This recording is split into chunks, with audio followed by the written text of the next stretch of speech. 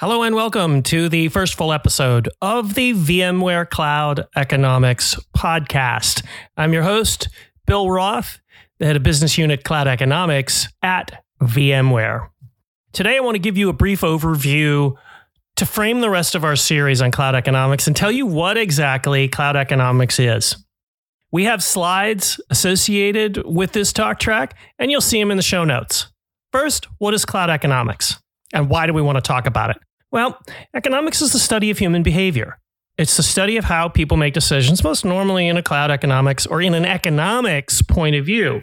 Classical economics was founded in about 1776 with the publication of Wealth of Nations by Adam Smith. In classical economics, there's this notion of homo economicus that makes rational decisions based on data, and that the rational economic actor seeks to maximize value on every decision, and that they update these decisions with new information. And this is the way economics progressed through 250 years until March of 1979, and a paper was published in a journal by two Israeli psychologists that pointed out what we all knew instinctively, that human beings make mistakes. The two psychologists were Danny Kahneman and Amos Tversky, and they're really the fathers of behavioral economics. They laid the base that others, like Richard Thaler, actually then went on to develop. The fundamental notion is what we all know from our study of classical economics. Human beings make mistakes. They often have biases and blind spots, which lead them to suboptimal decisions, and the context matters. Why is this important? Because what I'm going to do is talk to you about how this works in terms of the cloud. A lot of what I'm using here comes from the book, The Undoing Project by Michael Lewis. I'll have a link to it in the show notes. Now, when I talk about it, it's always in terms of the VMware Cloud. We'll have a link in the show notes as a pointer to VMware Cloud, but just know that we are the industry-leading multi-cloud platform for all applications. One consistent platform across all of the hyperscalers and more.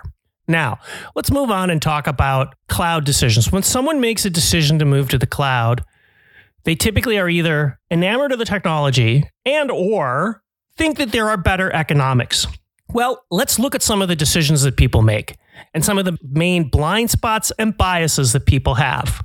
First, they have a success bias, and that primarily comes from the fact that almost always when people make cloud decisions, they underestimate the amount of rework and refactoring that it takes. We have an IDC survey, which we'll mention in the show notes, which shows that when you use a unified platform like VMware Cloud, that you actually have 57% lower costs of migration. Look, if you're already on VMware and you want to move to the cloud, we're the fastest way to get you there because it's the same platform. It becomes a simple vMotion. Now, I'm not making this up. We actually have customers who will vouch for us. I'm thinking of an online gaming firm that actually moved 2,000 VMs in a weekend. The second big bias is that people don't understand switching cost and the switching costs involved with training. So it's important to understand that if you move to a new public cloud, there's a whole new set of APIs, a whole new way of working. You'll have to train your team on that. That training is lost productivity. That training costs money. How does that affect the economic equation? Moreover, how is the hiring in your territory for this particular cloud? This is something you need to consider. We had a major film studio who said, look, hey, no training required. We already know VMware, and frankly, VMware Cloud on AWS or any of the other platforms is really just VMware that we know and love on somebody else's hardware. The third is really an assessment of risk relative to lock-in. If I move to a new platform that has its own API set, I'm stuck on that API set. If I look at a cloud like VMware Cloud, what I have is a consistent platform across all hyperscalers, and therefore I'm not locked in. If I attempt to move to the cloud and it fails, I can repatriate my applications.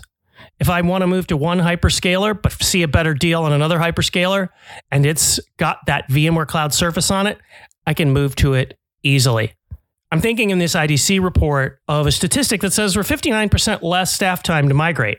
Why is that? Because you're moving to the same platform. And that 59% staff time can make a huge difference when you're on a tight schedule. I'm thinking of a school district which said, this kind of flexibility in being able to migrate anywhere really opens up options.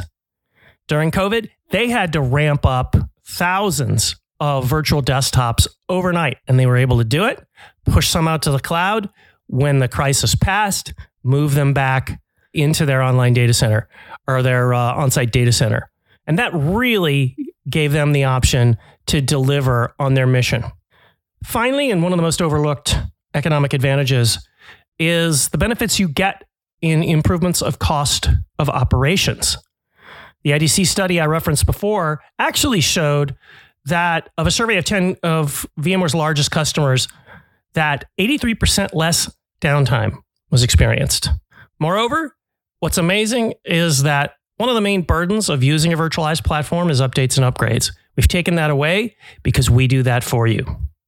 But more importantly, it is the same vSphere you know and love. We had a law firm which said, look, I still have full control. When I look to these data centers, it still feels like my data center. Now, this is the fundamental case for cloud economics and how you should think about how you move. The key thing is be aware of your blind spots, be aware of your biases. Make sure you factor in the switching cost, because it's the switching cost. In other words, not just the acquisition cost of I buy 10 VMs here or I buy 2 hosts here, but rather that plus what's it going to take me to move? How long will it take? And what is the cost of that move?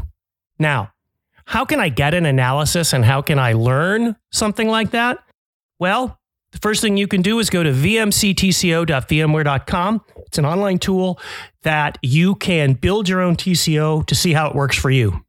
Now, if you have questions, you can always drop me a line at broth@vmware.com or email the whole team at vmc-econ-submissions@vmware.com. Let us know what you're looking for, and we can build a model for you and show you how we can save you money by moving to VMware Cloud and doing it the right way and doing it the way that's best for you. So, for all of us here at VMware, this is Bill Roth with the VMware Cloud Economics podcast saying, see you next time.